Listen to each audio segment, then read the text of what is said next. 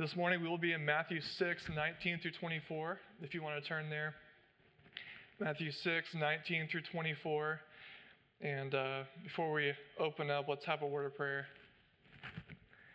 Our Lord, we just thank you for this opportunity once again to come together and to just worship together as your people who you have ransomed for your glory.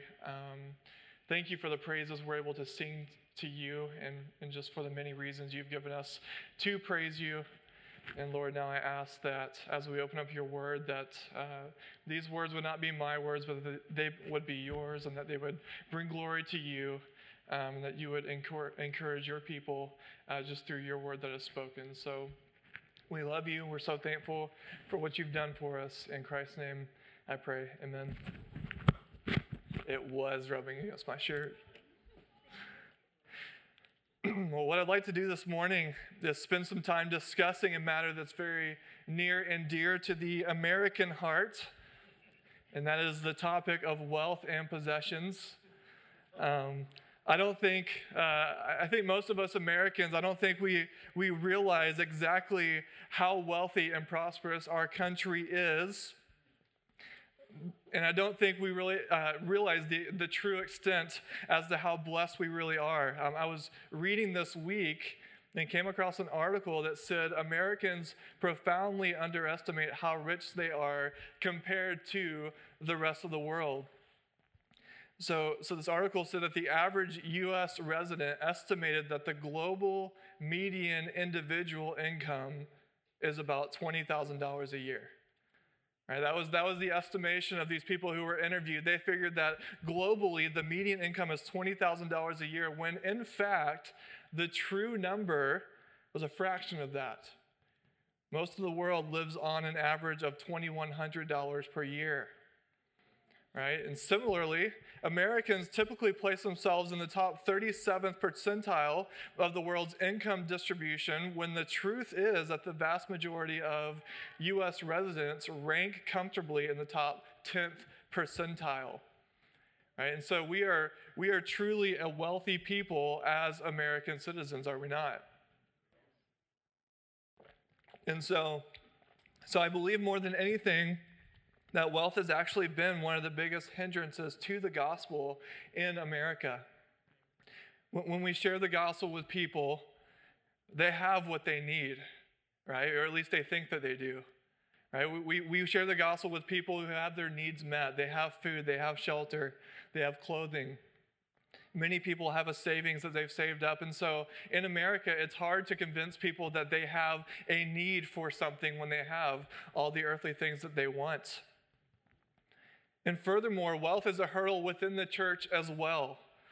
It's a tool that Satan uses to keep Christians occupied so that they're not fruitful for the kingdom of God. Right? Wealth keeps Christians from wholly devoting themselves to Christ. And so this morning, I want to spend some time talking about the dangers of storing up treasures on earth. And then I want to spend some time talking about what the Christian pursuit should look like. Right? What are the dangers of storing up treasure here on earth, and what should our pursuits look like according to the Word of God? And so this morning we're going to be in Matthew 6, but just be warned, I'm going to be holding loosely to this passage. We'll be going many places in Scripture, and so just be warned of that. We'll be jumping around. But here's what our passage says this morning. The Bible says, "Do not lay up for yourselves treasures on earth, where moth and rust destroy and where thieves break in and steal. But lay up for yourselves treasures in heaven, where neither moth nor rust destroys and where thieves do not break in and steal.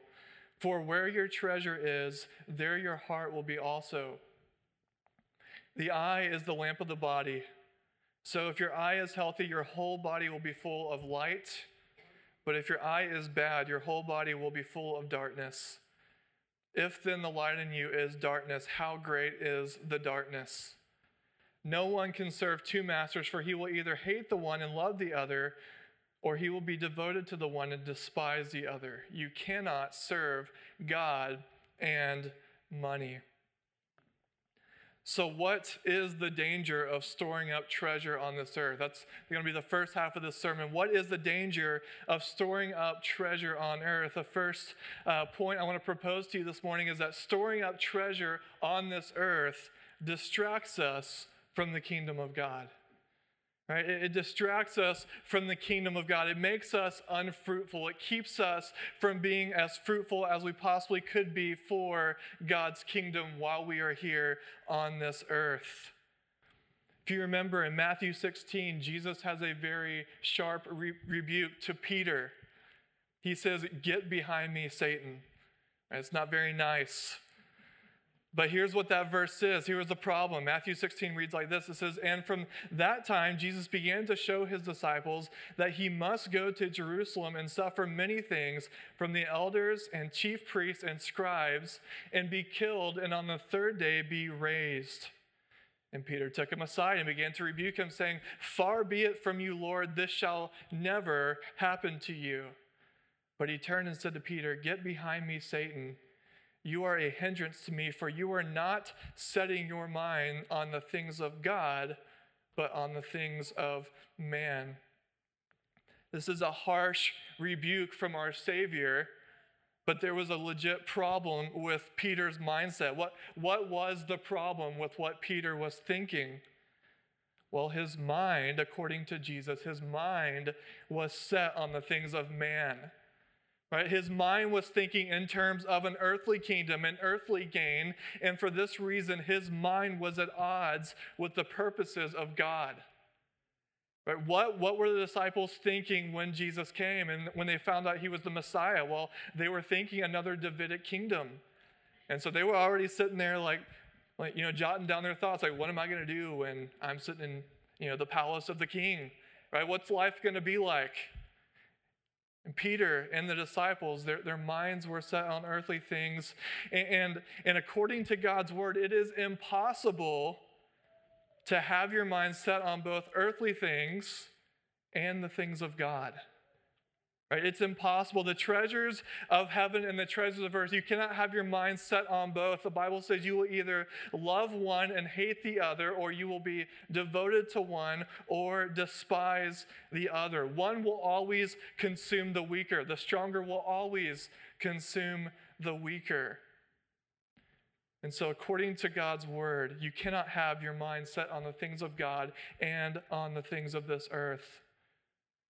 1 Timothy 6:9, Paul says, "But those who desire to be rich fall into temptation, into a snare, into many senseless and harmful desires that plunge people into ruin and destruction." So what does Paul say about riches in this passage in 1 Timothy 6? Well, he says that the desire to be rich is a snare. It's a snare. I don't know if we have any trappers in here or hunters, but many of you perhaps are familiar with what it's like to use a snare. Right? It's a trap that's fastened by a noose or a notch, and they're a preferred way of trapping animals because of how easy they are to use. Right? They're not a hard instrument to use, and they're highly effective. It's a simple yet effective way to catch an animal. And for Satan, one of his go-to snares, one of his go-to traps for Christians is the snare of riches. It's an easy way for him to distract us from kingdom work. Right? For those of you who fish, right, the snare of riches is like power bait. If you go trout fishing, it's like this glob of, it kind of smells bad, it's glittery and colorful, and you just put a giant glob of it on your hook and toss it out there. There's no finesse to it. You just let it sit. But it always works, right? Trout love power bait. And for Satan, that's what riches are. He's like, man, I'm guaranteed to get a catch. If I just throw this out here in front of Christians, in front of those who serve God, then I'm guaranteed to get a catch. And Satan loves nothing more than for us to have eyes that are set and distracted by the riches of this world. Because the truth is, Satan knows what one small desire can turn into. Paul tells us the desire to be rich leads to many senseless and harmful desires. And then again, he says the love of money is a root of all kinds of evils. It's just a seed, it's just a foot in the door for the devil, for many other things to start taking over your life. And the desire for things and the desire for wealth is so dangerous because of the way that it slowly consumes our vision. And we don't even see it all the time. Right? Think about how it works. You buy a nice TV. Right? You tell yourself, all I want is a decent sized TV and I'll be happy. I have a 65-inch that just isn't doing it. I need an 85. If I just get an 85-inch TV, I will be satisfied. And so you go out and you get your 85-inch TV and you watch some TV on it. But before long, you start to think, I have this wonderful picture, but the sound doesn't quite match the picture. I need something that's going to deliver good sound that matches the quality of the picture that I have here. And so you go out and you start thinking like, okay, I got this sound system. It has 5 speakers. This one has 10. Which one? Probably the 10. And so you start thinking about and mulling over what is it that I want. And so you buy a sound system. And then before you know it, you've exhausted all of your movies, right? It's like I've watched all my movies 3 times, 4 times each, and so now I need Netflix and I need Amazon Prime and Disney Plus and a PlayStation 4 for movies and whatever it might be. And what happens is the desire for one thing multiplies into many. It's never just one purchase, is it? Right? It becomes many. And I say this from experience. I don't have an 85-inch TV, but I know what it's like, unfortunately. And that's how the desire for things work. They multiply into more. And it's not just multiplying into more purchases. It ends up taking your mental facilities, right? You start thinking about it and daydreaming about what you want. And when your mind is set on the things of this earth, it is very hard to be fruitful for the kingdom of God. It's hard to be fruitful for the kingdom of God when all you can think about are the things that you want. Right? And you get on Facebook Marketplace and you get on, all these different sites and you shop, right? Jesus says you cannot serve God and money. You cannot pursue God and possessions. They cannot coexist because you will always love the one and hate the other. So first of all, this morning, beware of the danger of storing treasures on this earth because they will distract you from your true work. The second danger of storing up treasure on this earth is that left unchecked, it will send you to hell. Left unchecked, it will send you to hell. Consider Philippians 3:19. Paul describes the enemies of the cross, right? The enemies of the gospel. And here's what he says. He says, their end is destruction. Their God is their belly. They glory in their shame, with minds set on earthly things. Right? What do enemies of the cross do? Where is their mindset? What is it that people who are on their way to damnation do? Well, they set their minds on earthly things. That is where they're looking. That's where they find their satisfaction. As Paul puts it, their God is their belly. Jesus tells a parable in Luke chapter 12. It's the parable of the rich fool. And here's what he says. Jesus starts by saying, take care and be on your guard against all covetousness, for one's life does not consist in the abundance of possessions. And so he told them a parable saying, the land of a rich man produced plentifully. And he thought to himself, what shall I do? For I have nowhere to store my crops. And he said, I will do this. I will tear down my barns and build larger ones, and there I will store all my grains and all my goods. And I will say to my soul, soul, you have ample goods laid up for many years. Relax, eat, drink, be merry. But what does God say? God said to him, fool, this night your soul is required of you, and the things you have prepared, whose will they be? So is the one who lays up treasure for himself and is not rich towards God. What is true about the person who is laying up treasure for himself and is not rich toward God? What is true about the person who hoards possessions here on this earth and lives for worldly gain? Right? According to the mouth of God himself, who came and walked among us, what is going to happen to those people? Well, the Bible says they do not inherit the kingdom of God. Right? They will not inherit the kingdom of God. God says, your soul tonight, your soul is required of you. Now, is it possible for a Christian to fall into desiring the things of the world at times? Is it possible for a Christian to struggle with loving the world maybe for short periods of time? Well, I think it is possible. James says we all stumble in many ways. 1 John says if we say we have no sin, we make ourselves a liar. So sure, yes, Christians do stumble at times. Yes, sometimes we are drawn to the things of this world. But the key word is that we stumble. James uses that word stumble, and I think that's the key. James doesn't say that we fall flat on our faces all the time and then just lay there, right? No, we stumble. We're still on our feet.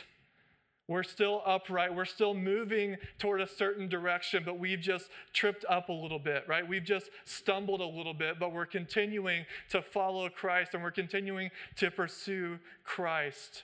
And so I believe it is certainly possible for a Christian to stumble into desiring the riches of this world for a short time. But according to the Word of God, that pattern cannot be allowed to continue for long in the life of a Christian. The love of money and the love of earthly possessions cannot be allowed to perpetually continue in the life of a Christian, because it's not just a snare that will keep us from being unfruitful in the kingdom of God. It is a snare that will kill us if we do not break free of it. Right? That's the truth of God's word. And here's why that is true. What is a Christian? What has God done for Christians? What did he save them from? Well, the Bible says that Jesus ransomed us from a lifestyle of futile ways, right? He ransomed us from our futility, from the empty pursuits of this world. And when we perpetually live as slaves to our desire for wealth, we are proving that Christ's work of ransoming sinners has not yet happened in our lives. 1 Peter 4, verse 3. Peter says, the time that is past suffices for doing what the Gentiles do. Right? The time that is past, before you were in Christ, that's the time for doing what Gentiles do. But now we live for the will of God. Right? Peter's like, back before you were saved, that was the time for you to indulge in the things of this earth. That was the time for storing up earthly wealth. The years before coming to know Jesus as your Savior, those were the times for chasing this world.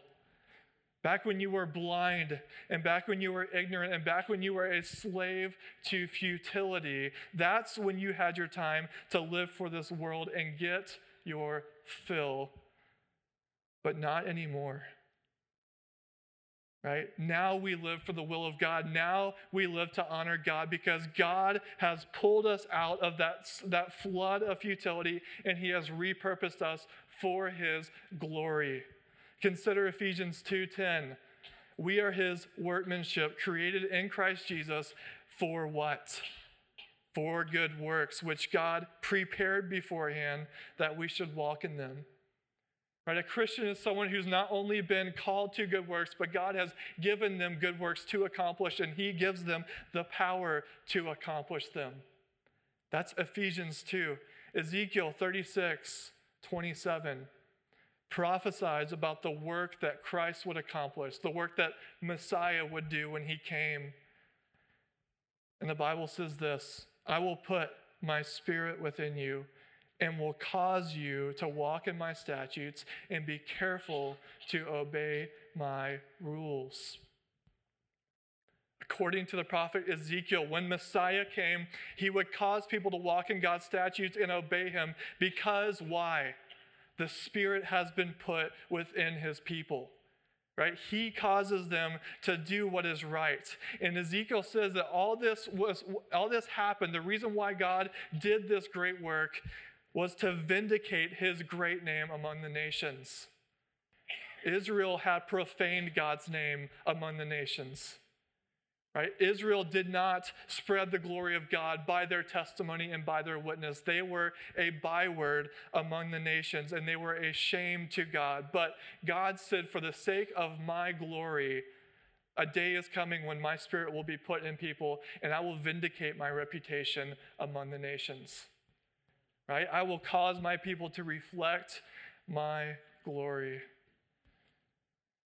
And so if we go on pursuing the things of this world and continue living lives that really don't look any different than the people of this world, then what are we proving about our spiritual condition? Right? What are we proving about our hearts? We're proving that perhaps they have not yet been redeemed by Christ.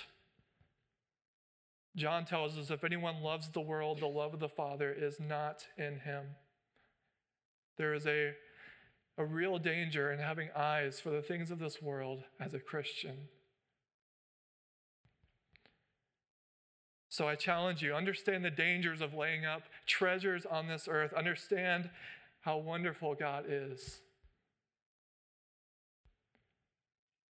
So then what should we be pursuing? We talked about the negatives. We talked about where our hearts should not be. The scripture gives us a very sobering warning, right, about covetousness and about loving the things of this world. But what should we be pursuing? Obviously, we've covered where affection should not be. We've covered what we should not be striving for. But what should a Christian be pursuing? Right? What should our pursuits look like? Is there a treasure that we should be working for? So I want to spend this last little bit of our sermon describing the pursuit of Christians. What are we pursuing while we are here on this earth?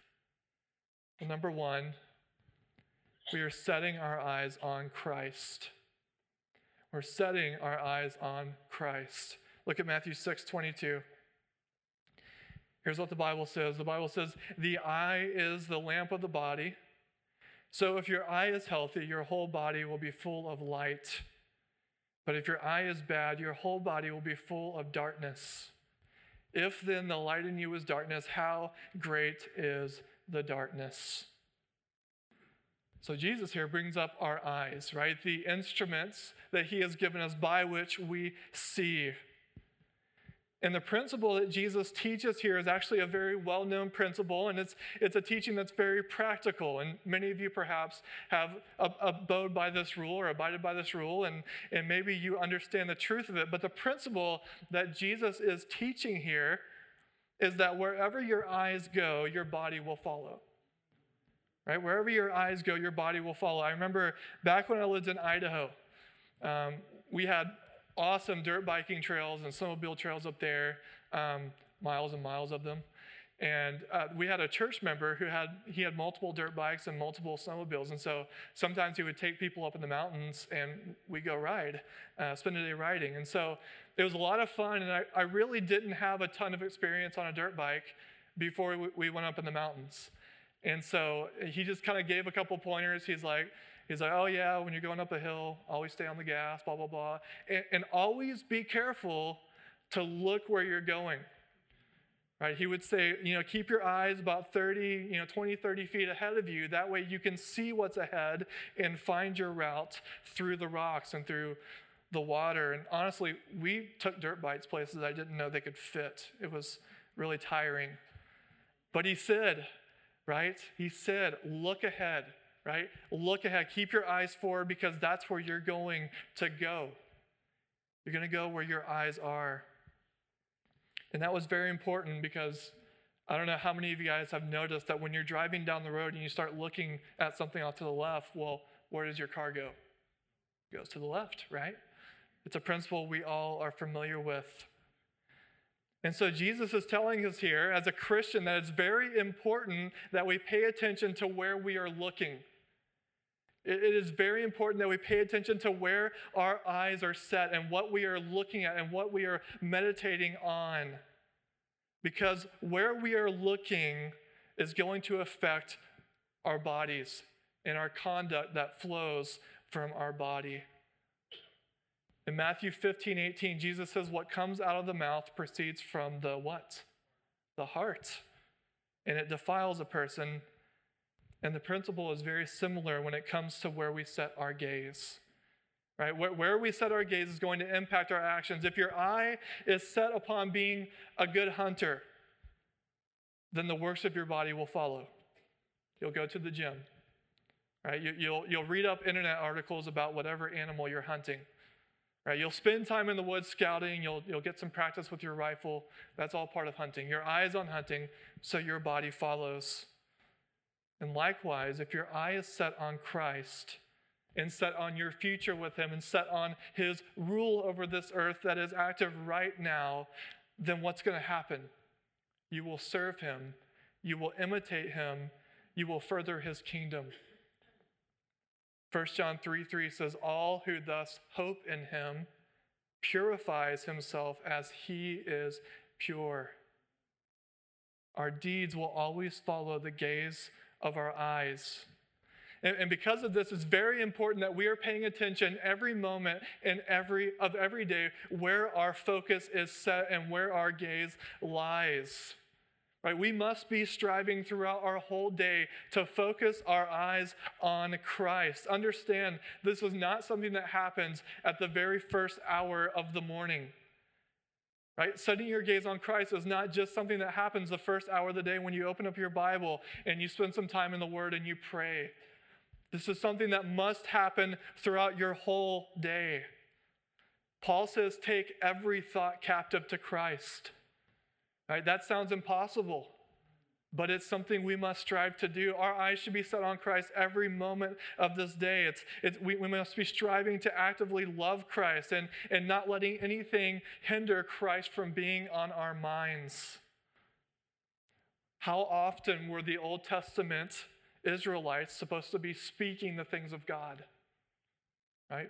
There's a speak to their families, morning, noon, night, right? Always be speaking this law that God had given them, right? Always keeping in the front of their mind the law of God and the statutes of God. And likewise, that is how it is with Christ as well. We are to be setting our gaze on Christ and keeping him on the forefront on our minds all of the day as well. Sorry. So I'm currently working a job. I'm driving a tow truck all day, every day. And it's not a glamorous job by any means. I'm not a first responder, so I'm not like the person who saves people from the side of the road. I'm just hauling totaled vehicles from one lot to another. So, I mean, really, you don't have to have any skill. You just drag a truck on the trailer, and then as long as it doesn't fall off, that's really all that matters. So if you see... Yeah, just don't ask. If you see a tow truck driver, it probably wasn't me. But that's my job. And I spend a lot of time just sitting, right? Just sitting in a truck. And I have an option of what I can do while I sit in my truck. Right? I can sit there and listen to brainless music. I can sit there and daydream about worthless pursuits. And by worthless, I just mean meaningless pursuits, right? I could sit there and think about the earthly things that I love, or I could fill my mind with the things of God and the things that please God. That's the choice I have. And I found that on the days that when I listen to sermons and meditate on Scripture and set my affection on Christ, that I am more inclined to be patient with people and to not get angry at people who camp in the left lane. Right? I'm more inclined to be joyful and to be content with where I am, even though it's not my first choice. And I'm more inclined to even share the gospel and speak the truth of Christ. Right? But on the days when I let my mind be idle, and I don't feed my mind with the thoughts of God, and I'm not feeding it with bad things, but I'm not meditating actively on Christ. Right? On those days, it's just kind of a feeling of haze. Right? There's just kind of a haze that falls over me. It's not that I'm absolutely evil, but there's just no desire to do good. It's just kind of like blah, right? I feel a little bit less sanctified on those days. I feel a little bit devoid of the Holy Spirit. And I kind of honestly just feel more like a bear than I do a sheep, right? And this is no doubt why it's so important for us to always be setting our eyes on Christ, right? And taking every thought captive to Christ, because where your mind is, your body will follow, right? You wonder why you struggle with a certain sin. Well, what are you feeding all day? Right? What are you feeding? Are you feeding your flesh, or are you feeding the things of God?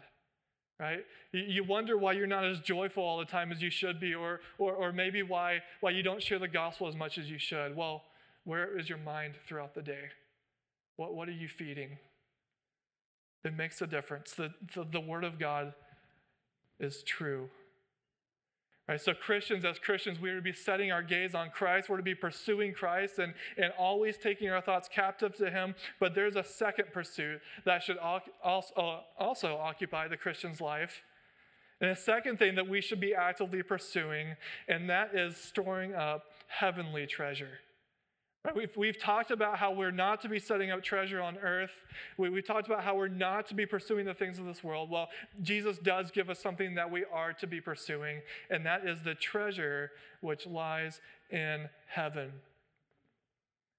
And this, of course, happens by being rich in good works.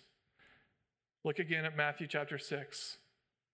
Here's what Christ says. He says, "Do not lay up for yourselves treasures on earth where moth and rust destroy and where thieves break in and steal, but lay up for yourselves treasures in heaven where neither moth nor rust destroys and where thieves do not break in and steal. For where your treasure is, there your heart will be also." There is a sector of evangelicalism that would claim that teaching people to do good works and teaching believers to strive to obey Christ and do good works, they would say that that is legalism. Right? They would say that that's, in a way, teaching a works-based righteousness. They would say that we should never preach good works at all, and that all that matters to God are really just the motives of our hearts. Right? It's not what we do that matters. It's only the heart that matters to God.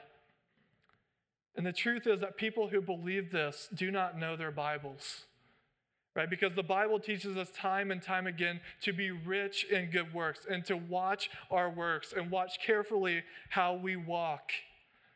And that the treasure we receive in heaven will be based upon the works we have done in this body. Consider 1 Timothy 6:17. Paul says, "As for the rich in this present age, charge them not to be haughty, nor to set their hopes on the uncertainty of riches, but on God, who richly provides us everything to enjoy.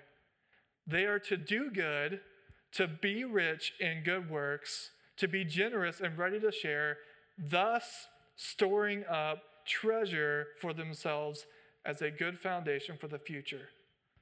Right? Paul says it is by good works, it is by doing the good deeds and the things that please God that we store up treasure in heaven. Titus 3, Paul again says, remind them, talking to Titus, remind them to be submissive to rulers and authorities, to be obedient, to be ready for every good work. And then again at the end of that same chapter in Titus 3, Paul says, let our people learn to devote themselves to good works so as to help cases of urgent need and not to be unfruitful. The Bible teaches us that we are to strive to do good works and to be striving in good works and devoting ourselves to the things of God and obeying God, because it is by these good works that we gain treasure in heaven. Right? We should do good works because we know that once we get to heaven, we will be rewarded according to the things we did in the flesh. And if you think about it, this is the one time in the Bible that Jesus actually tells us to store up anything for ourselves. Right? It's one of the few times. Normally we're reading about the sacrifices we must make. how we must love our brother and love God and do all things out of a love for God or our brother. Philippians 2, have this mind among yourselves, which is yours in Christ Jesus, who humbled himself and took the form of a servant. But here, Jesus says that it is okay for us to seek to lay up treasure for yourself in heaven. Right? It's okay to be rich in good works for heaven. And he even motivates us and says, because why? You'll get to enjoy them forever. They're not going to fade away. This is treasure that's going to last. It's going to be a treasure that you will truly get to enjoy for eternity. And this is a treasure that we gain by doing good works. The question is, what constitutes a good work? Do we get treasure just for any good thing that we do, or are there qualifications for what a good work is? And I want to end this morning by giving us two necessary things for something to be a good work and worthy of treasure. Right? Two necessary things that are part of what a good work is. And first of all, a good work must be done out of love and devotion to God. Right, for something to be considered a good work, it must be done out of love and devotion to God. The Bible tells us that it is possible for someone to do good things without those things being pleasing in the eyes of God. Take, for instance, Israel in the book of Isaiah. What does God say about Israel? He said, these people honor me with their lips, but their hearts are far from me. Right, with their mouths, Israel was paying lip service to God. They were singing his praises. Right? They were reciting his words. They were offering his sacrifices. They were hiding his words even in their hearts. They knew it well. But what was the problem? Their heart was far from God.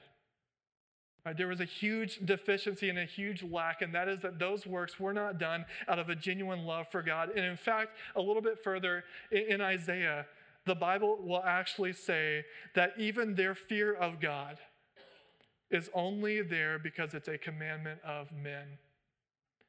Yeah, they feared God, but why? Was it because they loved God? No. It was because this is a commandment of men. That's quite splitting hairs, but it is possible to even fear God for the wrong reasons, according to the book of Isaiah.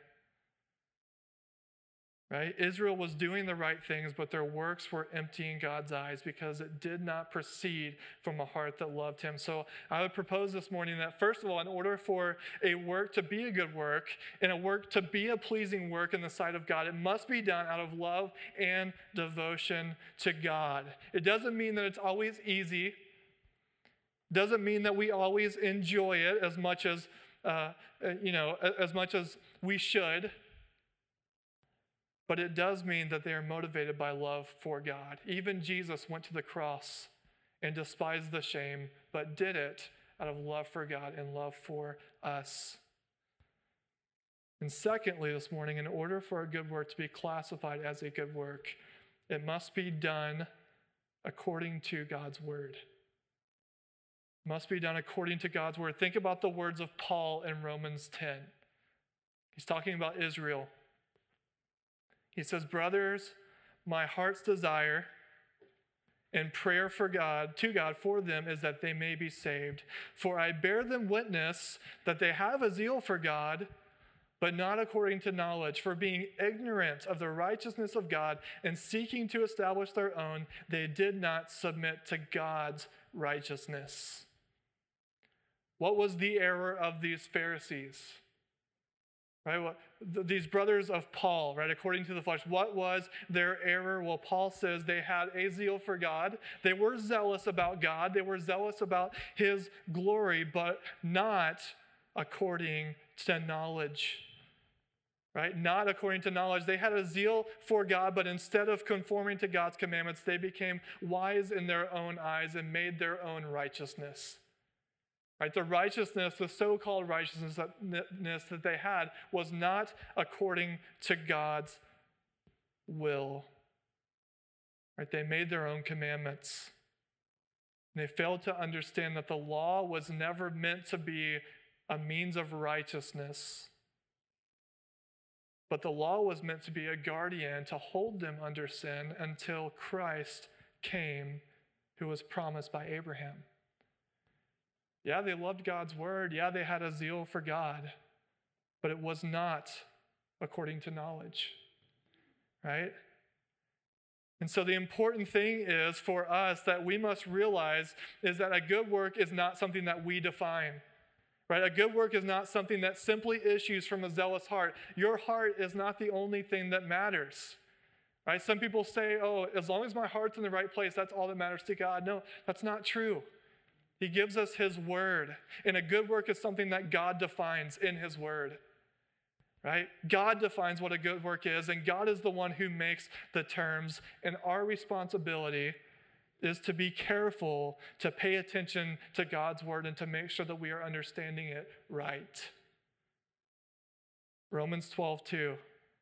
Do not be conformed to this world, but be transformed by the renewal of your minds, that by what? That by testing you may discern what is the will of God, what is good and acceptable and perfect. Right? It is necessary for us to look closely at God's word and determine what truly is pleasing to God, because it is not hard. It is not hard to fall into error. Again, Ephesians 5:17, Paul says, therefore, do not be foolish, but understand what the will of the Lord is. Right? Understand what the will of the Lord is. It is necessary for us to be discerning as we come to God's word so that we can truly determine what is right in the eyes of the Lord. Right? It is important for us to always be mulling over Scripture so that we can know God's will and therefore do it. Because a good work is only a good work if it is conformed to the will of God. Right? So by doing good works, yes, we're storing up treasure. No, we don't see it now. Yes, we have to have faith that it's really there. But Christ tells us that this treasure that we store up in heaven, it will be so worth it, right? What no eye has seen nor ear heard is what God has prepared for those who love him. So this morning, I want to challenge you to evaluate your life. Evaluate what you love. Evaluate what your life says that you love. Right? Are you captured? Are you in the snare of love for this world? Because I know when you're in that snare, it's hard to get out. It is all you can do to turn your eyes from the appeal of this world and force them onto God. It's not easy. But I challenge you to strive to do so. Right? Labor to get out of that trap. Labor to get out of that pit and that snare that the devil has got you in. Right? Because we want to be fruitful, and we truly do have a greater treasure that is waiting for us in heaven.